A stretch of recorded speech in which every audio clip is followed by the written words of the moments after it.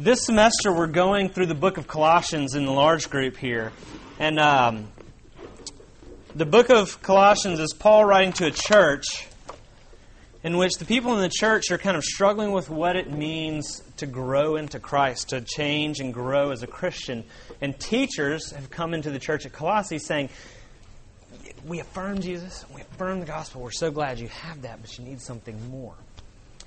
It's not sufficient. There are more answers in life.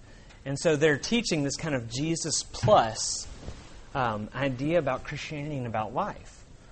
And what we're doing tonight is we're picking up in the second half of Paul's introduction. Last week we looked at some of the things Paul, as he's introducing his letter, was thankful for. I'm thankful for the things that are going on in this church, the way you've heard the gospel, the way you've responded to the gospel. Second half of the introduction, what Paul normally does, is he says, and this is how I've been praying for you. And so that's where we pick up tonight as Paul expresses his prayers, the way he's praying for the church at Colossae. This is the word of the Lord. Colossians 1, starting in verse 9 through 14. And so, from the day we heard, we have not ceased to pray for you, asking that you may be filled with knowledge of His will, in all spiritual wisdom and understanding, so as to walk in a manner worthy of the Lord, fully pleasing to Him, bearing fruit in every good work, increasing in the knowledge of God. May you be strengthened with all power according to His glorious might, for all endurance and patience with joy, giving thanks to the Father who has qualified you to share in the inheritance of the saints in light. He has delivered us from the domain of darkness and transferred us into the kingdom of His beloved Son, in whom we have redemption, the forgiveness of sins. The grass withers and the flowers fade, but the Word of God stands forever. Let's pray. Lord, as we consider Your will for our lives tonight, we are naturally resistant to it because our hearts are hard. My heart is hard. But Your Word, by Your Word and with Your Spirit, You soften hearts of stone, You give us hearts of flesh. And pray that You would do that for us now. In Your name we pray. Amen. Several years ago, Elizabeth and I worked at a summer camp. We actually didn't know each other when we worked at the summer camp together, so it was a very long time ago. And we, on the ropes course, it was a co-ed summer camp, and as co-ed summer camps tend to do, crushes developed, right? And two friends of ours, Laura and Steve, were getting to know each other on the ropes course, and Laura was kind of crushing on Steve. And while we worked on the ropes course during the day, it was hot, and there was always somebody who would go get drinks for people. And it was Laura's day to grab drinks for people, and she'd go around to the ropes course, climbing tower, all that stuff. What do you want? Coke, Diet Coke, water, whatever. And Steve ordered water. She went to go get drinks for everybody, and while she was pouring drinks for everybody, she remembered there's kind of an ongoing joke about how Steve loved milk. And she thought, this is it. I'm crushing him. Here's, a way I can kind of subtly, communicate attraction to him and all that kind of stuff. Maybe he'll like it and everything. So she pours a glass of milk, takes it out to the ropes course, right? And Steve's so excited. Oh, you know me so well. You brought me milk. Thank you so much, right? And so, the wheels are grinding and things are in motion. Then, later on that evening, she goes to read the Bible for her devotion. And this is what really happened. She was reading the book of Judges. Judges 4, verse 18. And this she read, Judges 4, 18 through 20. And Jael came out to meet Sisera and said to him, Turn aside, my lord, turn aside to me, do not be afraid. And so he turned aside to her into the tent, and she covered him with a rug. And he said to her, Please give me a little water to drink, for I am thirsty. So she opened a skin of milk and gave him a drink and covered him. And he said to her, Stand at the opening of the tent. And if any man comes and asks you, is anyone here? If man comes and asks you, is anybody here? Say, no. Laura closes her Bible and thanks Jesus for telling her tonight that she was going to marry Steve. And what Laura neglected to do is she neglected to read verse 21. The very next words. But Jael, the wife of Heber, took a tent peg and took a hammer in her hand. Then she went softly to him and drove the peg into his temple until it went down into the ground while he was lying fast asleep from weariness. She never read that verse. Laura and Steve, she's convinced that night, having not read verse 21, that Laura and Steve were getting married, that God had revealed His will to Laura. They never dated, never asked her out. They're both married now to other wonderful people. It was not God's will for their life. And you see, that's often the way we think about God's will and how He communicates to us. We're looking for God's will, and it's this massive confusion, and we're tyrannized. We've essentially become like Christian astrologers.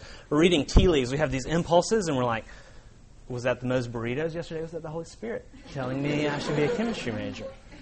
Right? And we have these coincidences that line up, and we have these gut feelings, and then we have a peace. We've all had a peace about things, right? And so we've really turned into, in some ways, like Christian tarot card readers. Like, there are these signs in our life, and there's this kind of hazy path God's leading us down, and that's how we figure out God's will for our life. Because, in fact, we found the Bible and Jesus insufficient for giving us direction, for giving us all we need in life. In the church at Colossae, that's what they're dealing with. Teachers who are coming in and saying, you have the gospel, you have Jesus, we affirm that, but you need more for all your big questions in life. And this is us. Yeah, the gospel, we know that. But I need God to tell me something more so I can figure out His will for my life, right? Whether or not I should ask out this person, who I should marry, what major, whether or not I should go in the conference, which small group I should join, whether or not I should join a small group, whatever it is. And so we're reading like our palms, we're reading tea leaves, we're reading signs in creation, thinking God's telling us things about those kinds of things. And what Paul is actually saying tonight is this. In Jesus and in the gospel, we have everything we need. We have everything we need specifically for figuring out God's will for our life. And really the main point that sits underneath everything we're kind of doing tonight and underneath what Paul's saying in the book of Colossians is this. It's just not about what you do. It's not. It's about who you do it for. It's not about what you do. It's about who you do it for. It's really about who you love. And so tonight, there are 3 points. What does it mean to know God's will? What is the purpose of knowing God's will? And then how do we have the power to follow God's will? And the way I kind of put it on your outline, the first point, what does it mean to know God's will, is it's not about what you do. It's about who you do it for. And Paul begins his verse in his prayer.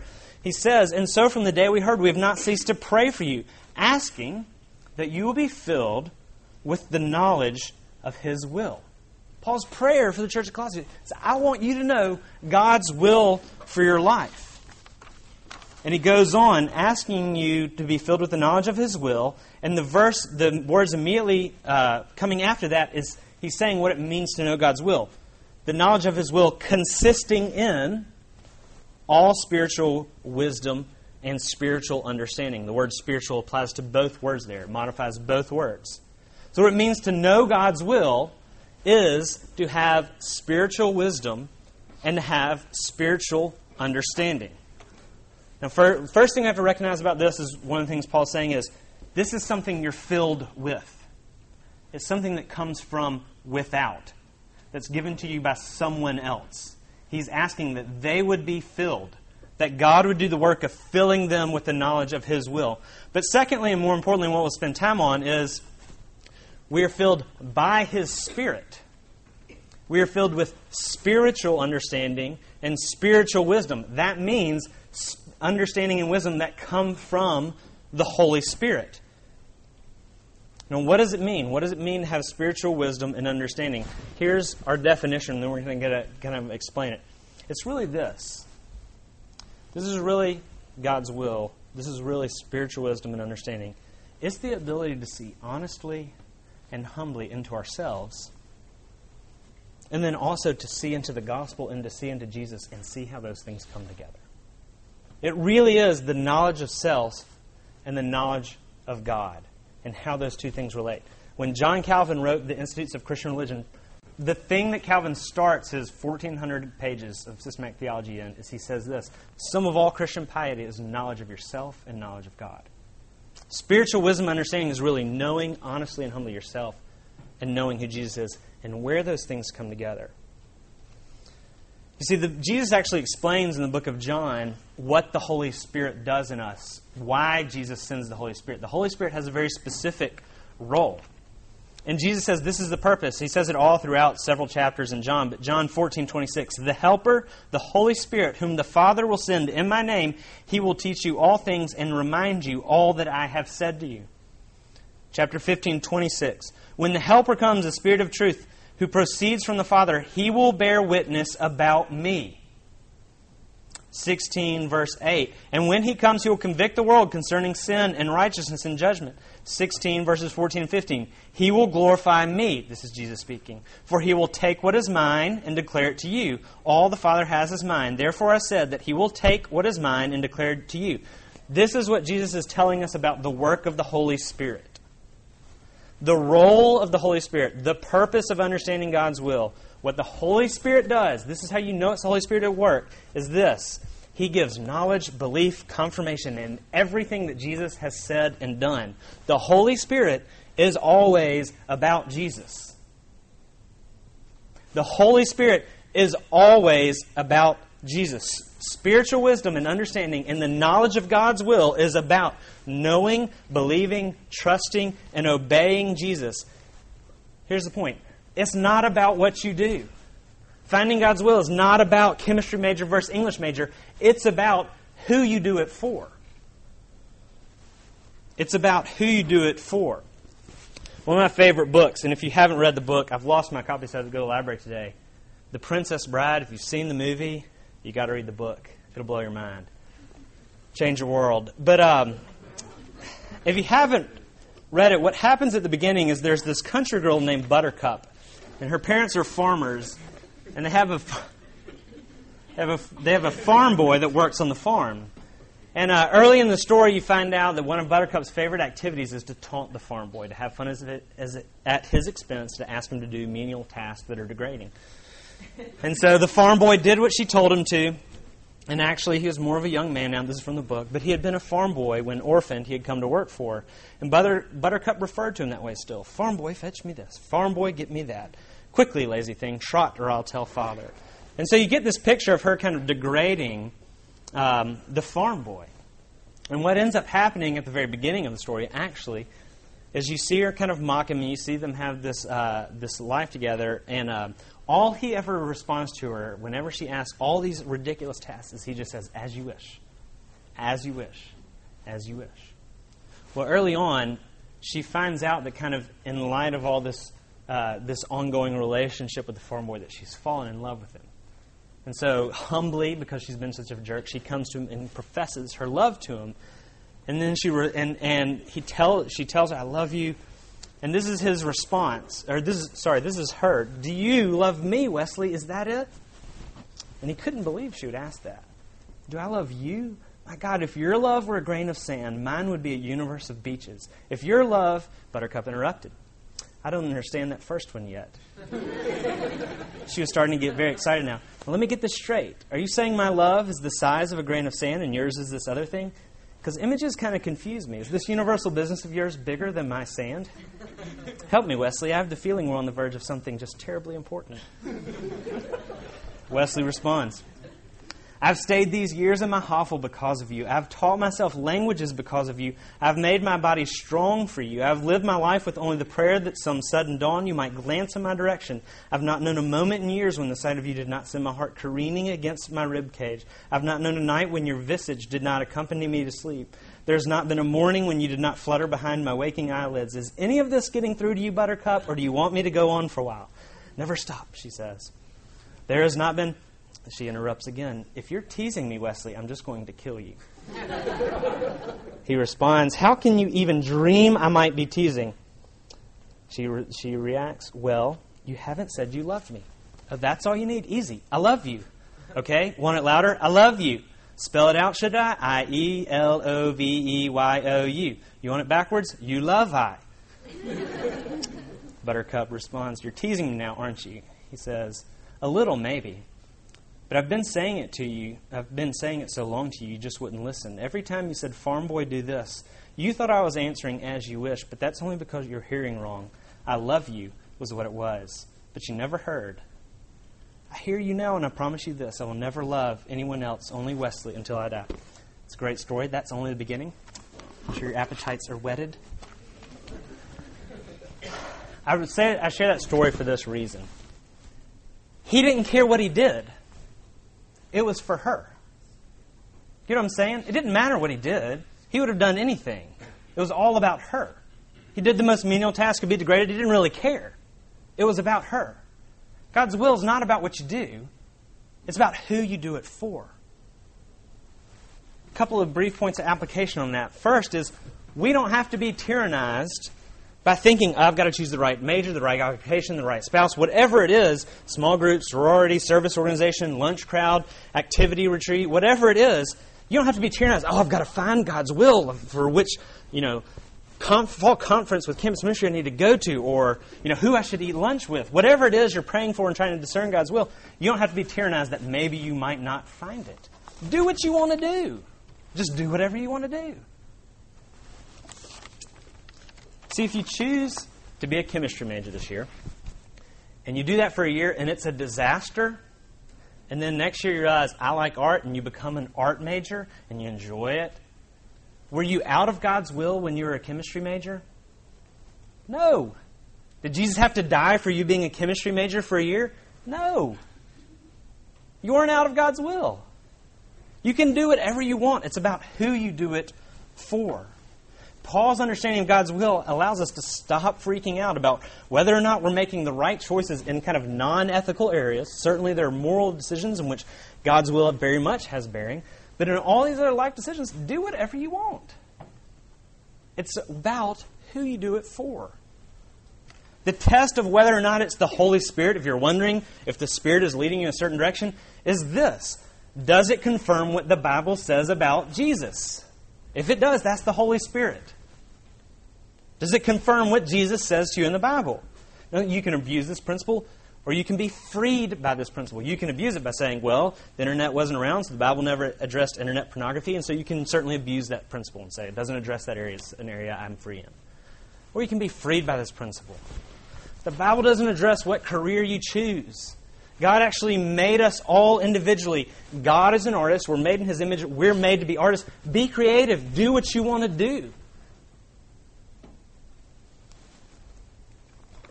It means you can do whatever you want because it's not about what you do. It's about who you do it for. Love Jesus and do what you want. And the reason we know that is because in the next verses we have the purpose of knowing God's will. What is the purpose of His will? Paul tells us, so I hope that you're filled with knowledge of His will, spiritual wisdom and understanding, so as to walk in a manner worthy of the Lord, pleasing to Him, bearing fruit in every good work, increasing in knowledge of God. May you be strengthened with all power according to His glorious might for all endurance and patience, with joy giving thanks. The purpose of knowing God's will is to walk and to live a life and to walk in a way so as to honor the Lord. See, it's not just about what you do, it's about how you do it. You can do whatever you want. What Paul's concerned with is how you go about doing it. The point in growing to know God's will is not, we don't get to know His will by this magic 8-ball about our roommate situation next year to reveal, our career, whatever it is, or whether or not you should pledge this or do this. God's will, what God's concerned with, is not what you do, but how you go about doing it. That you do it in a way that will glorify God.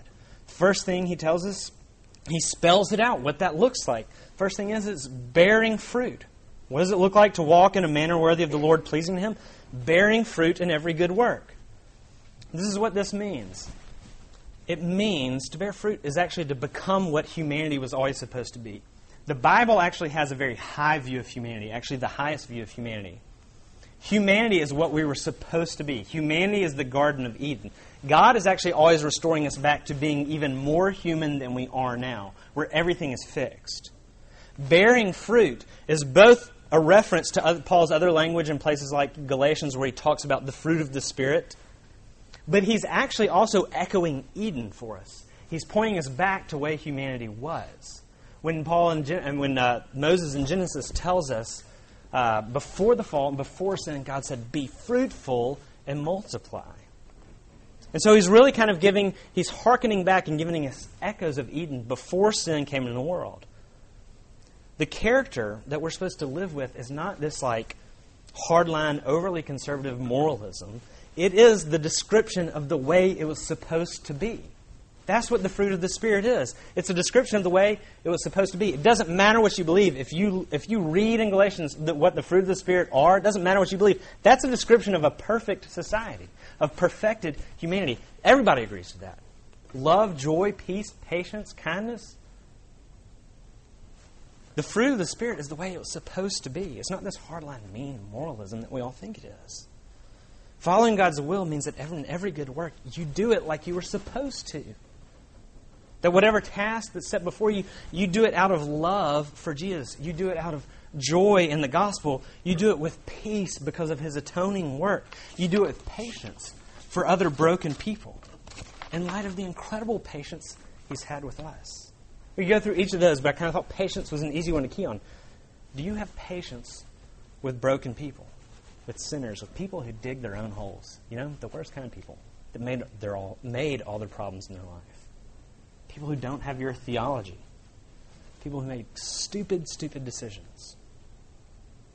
If you can only look at other people in their self-created mess and think, idiots, then you have no idea. You have no idea how lovingly and compassionately patient God has been with you. To know the will of God and to be changed by it and to live in it is to live like we were supposed to live. To bear fruit. The next thing he says is bearing fruit in every good work and increasing in the knowledge of God. This is a picture of an ever-growing relationship. Paul's not talking about theological knowledge. He's talking about relational knowing. Y'all know facts about your major, you know facts about historical figures, but you know your friends. When you use that word know in that context, it means something different. It means relational knowing, and it's a knowledge that you grow in. I know Elizabeth now better than I did 5 years ago. I've grown in my knowledge of Elizabeth. 5 years from now, I'll know her even better. The purpose of knowing God's will is to grow in your knowledge and in your relationship with Him. It's to bear fruit, increase in knowledge, but also to be strengthened. Bearing fruit in every good work, increasing in knowledge, may you be strengthened with all power according to His glorious might, for all endurance and patience with joy. That you be strengthened to endure the inevitable hard things. This is an interesting purpose because what it recognizes is that life is hard and it's difficult. And because it's difficult and you don't have a peace about it, doesn't mean you shouldn't do it. Rather, God gives us the strength to endure hard things. It kind of contradicts the whole being at peace theology for our decision making because it implies that life will be full of difficulty. But as you understand God's wills more and more, and you understand the saving work of Jesus and the incomprehensible grace He has on people like us, when we understand the new heavens and the new earth, that God's making it all right again, then you'll have a sure hope that gives you the strength to walk into the darkest, hardest things in life. And you might even have joy in the midst of it. Knowing God's will serves the purpose of bearing fruit, increasing in knowledge, being strengthened, and lastly, giving thanks. Giving thanks in some ways is probably the best summary of Christian maturity.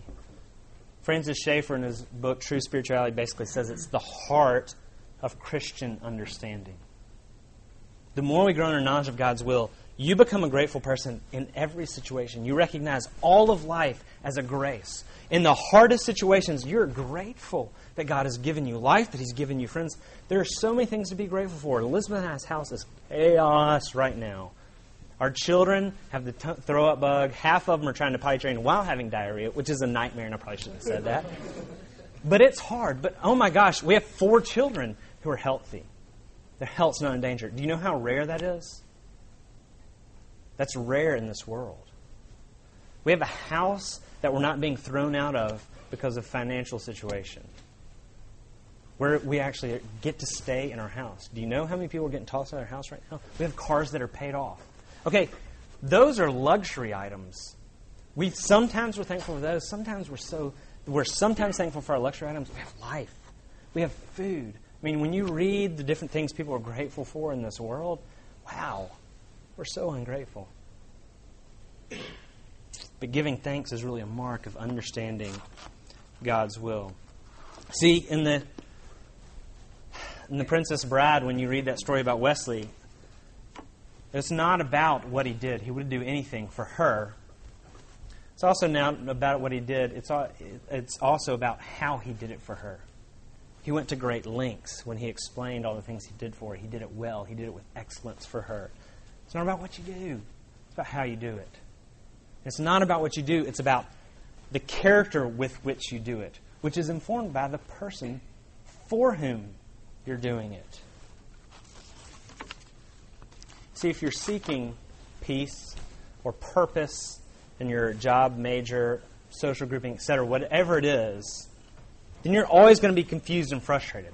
Because guess what? The happiest people, the people with the best jobs, are sometimes unhappy and not at peace with their job. But if your peace and purpose are in Jesus, then you have peace and you have purpose regardless of where you are or what you do. This is why there are people who bag groceries for a living and are happy. It's not because their job's awesome. Their job sucks. But it's not about what you do. It's about who you do it for and how you do it. This is why there are celebrities that are deeply unhappy. They have the best job in the world, and they're deeply unhappy. It's not about what you do. It's about who you do it for. It's about how you do it. Part of what this means, a brief point of application, is we actually need to take responsibility for our big decisions.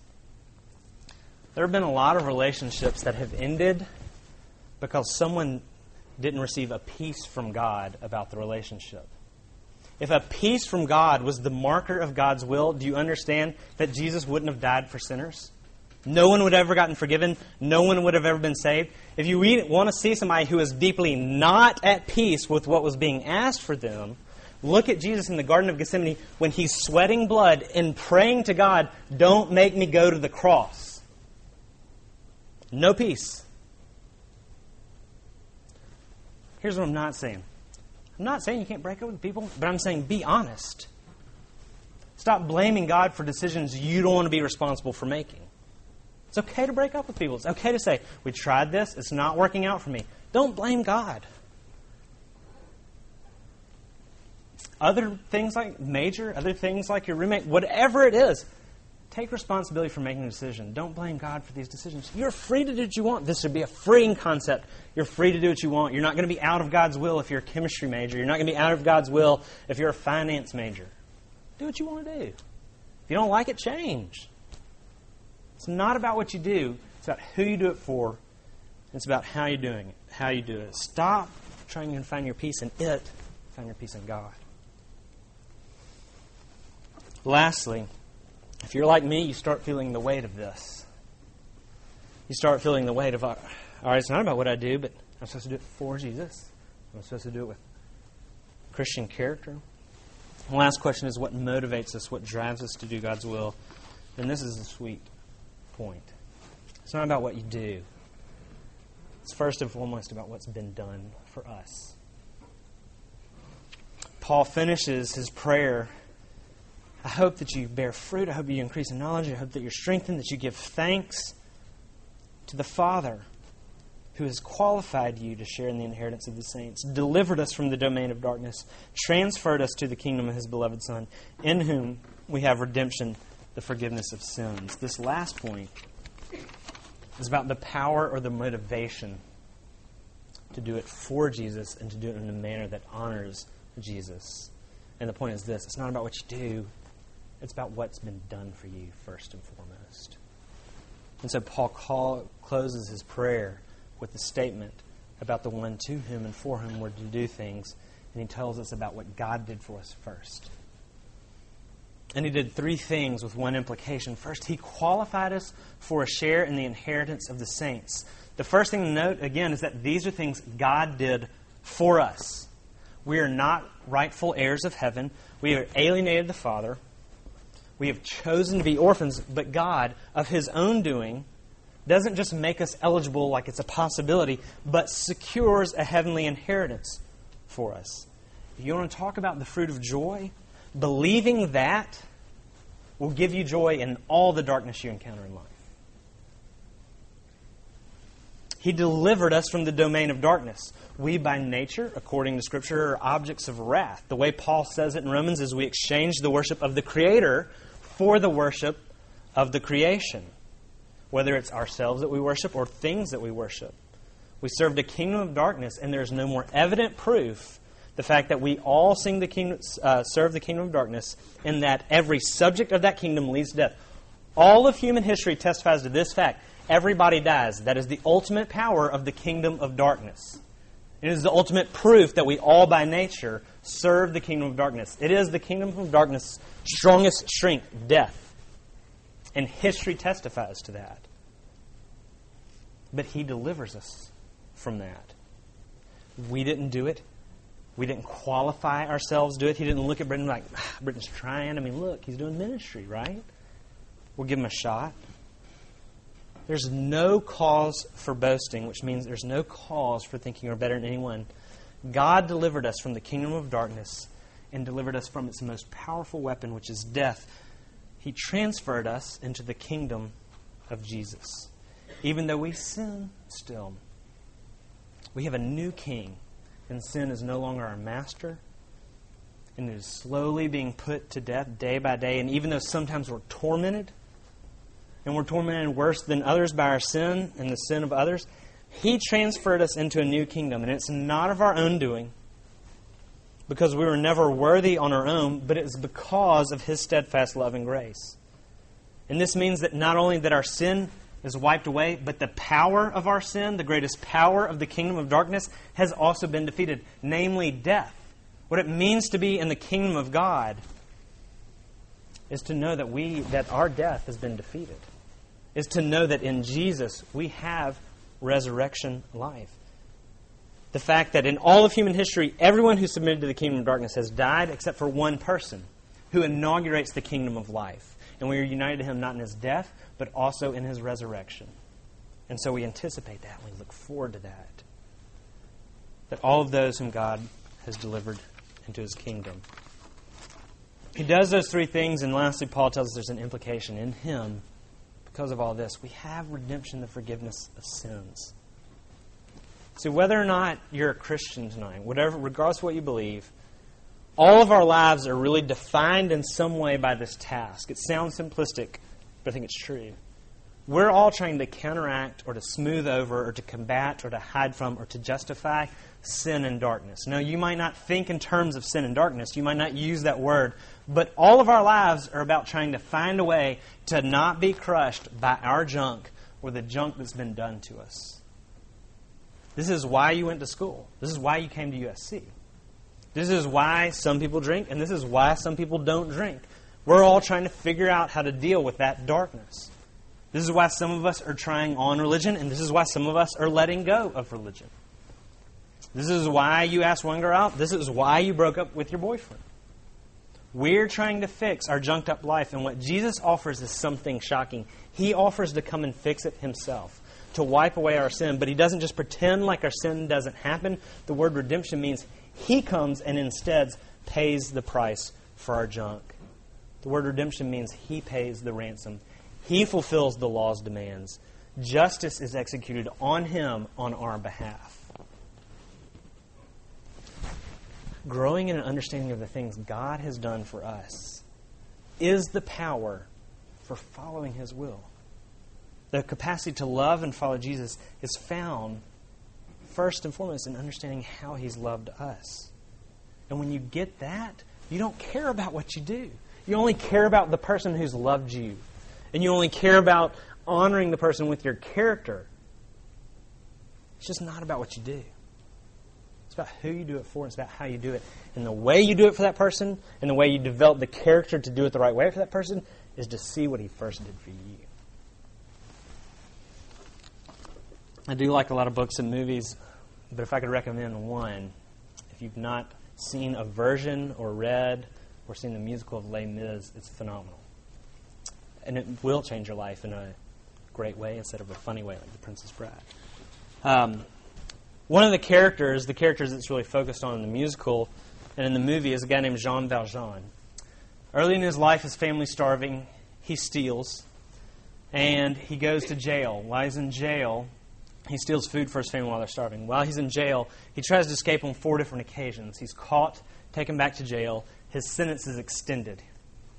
And so while he didn't go into jail as a hardened criminal, over 19 years he really becomes a hardened criminal by virtue of the environment in which he lived. And so finally he's released at the end of his term.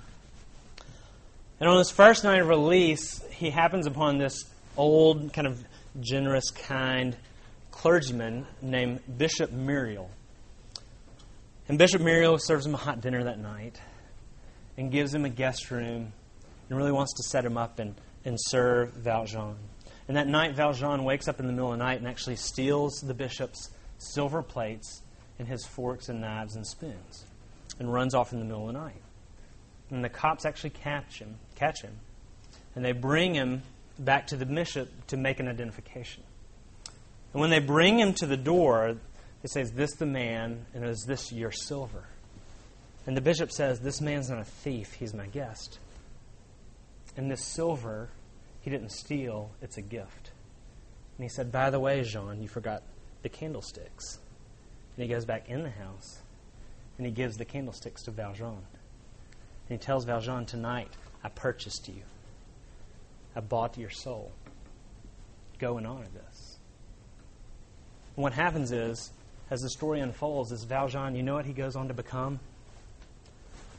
Just a manufacturer.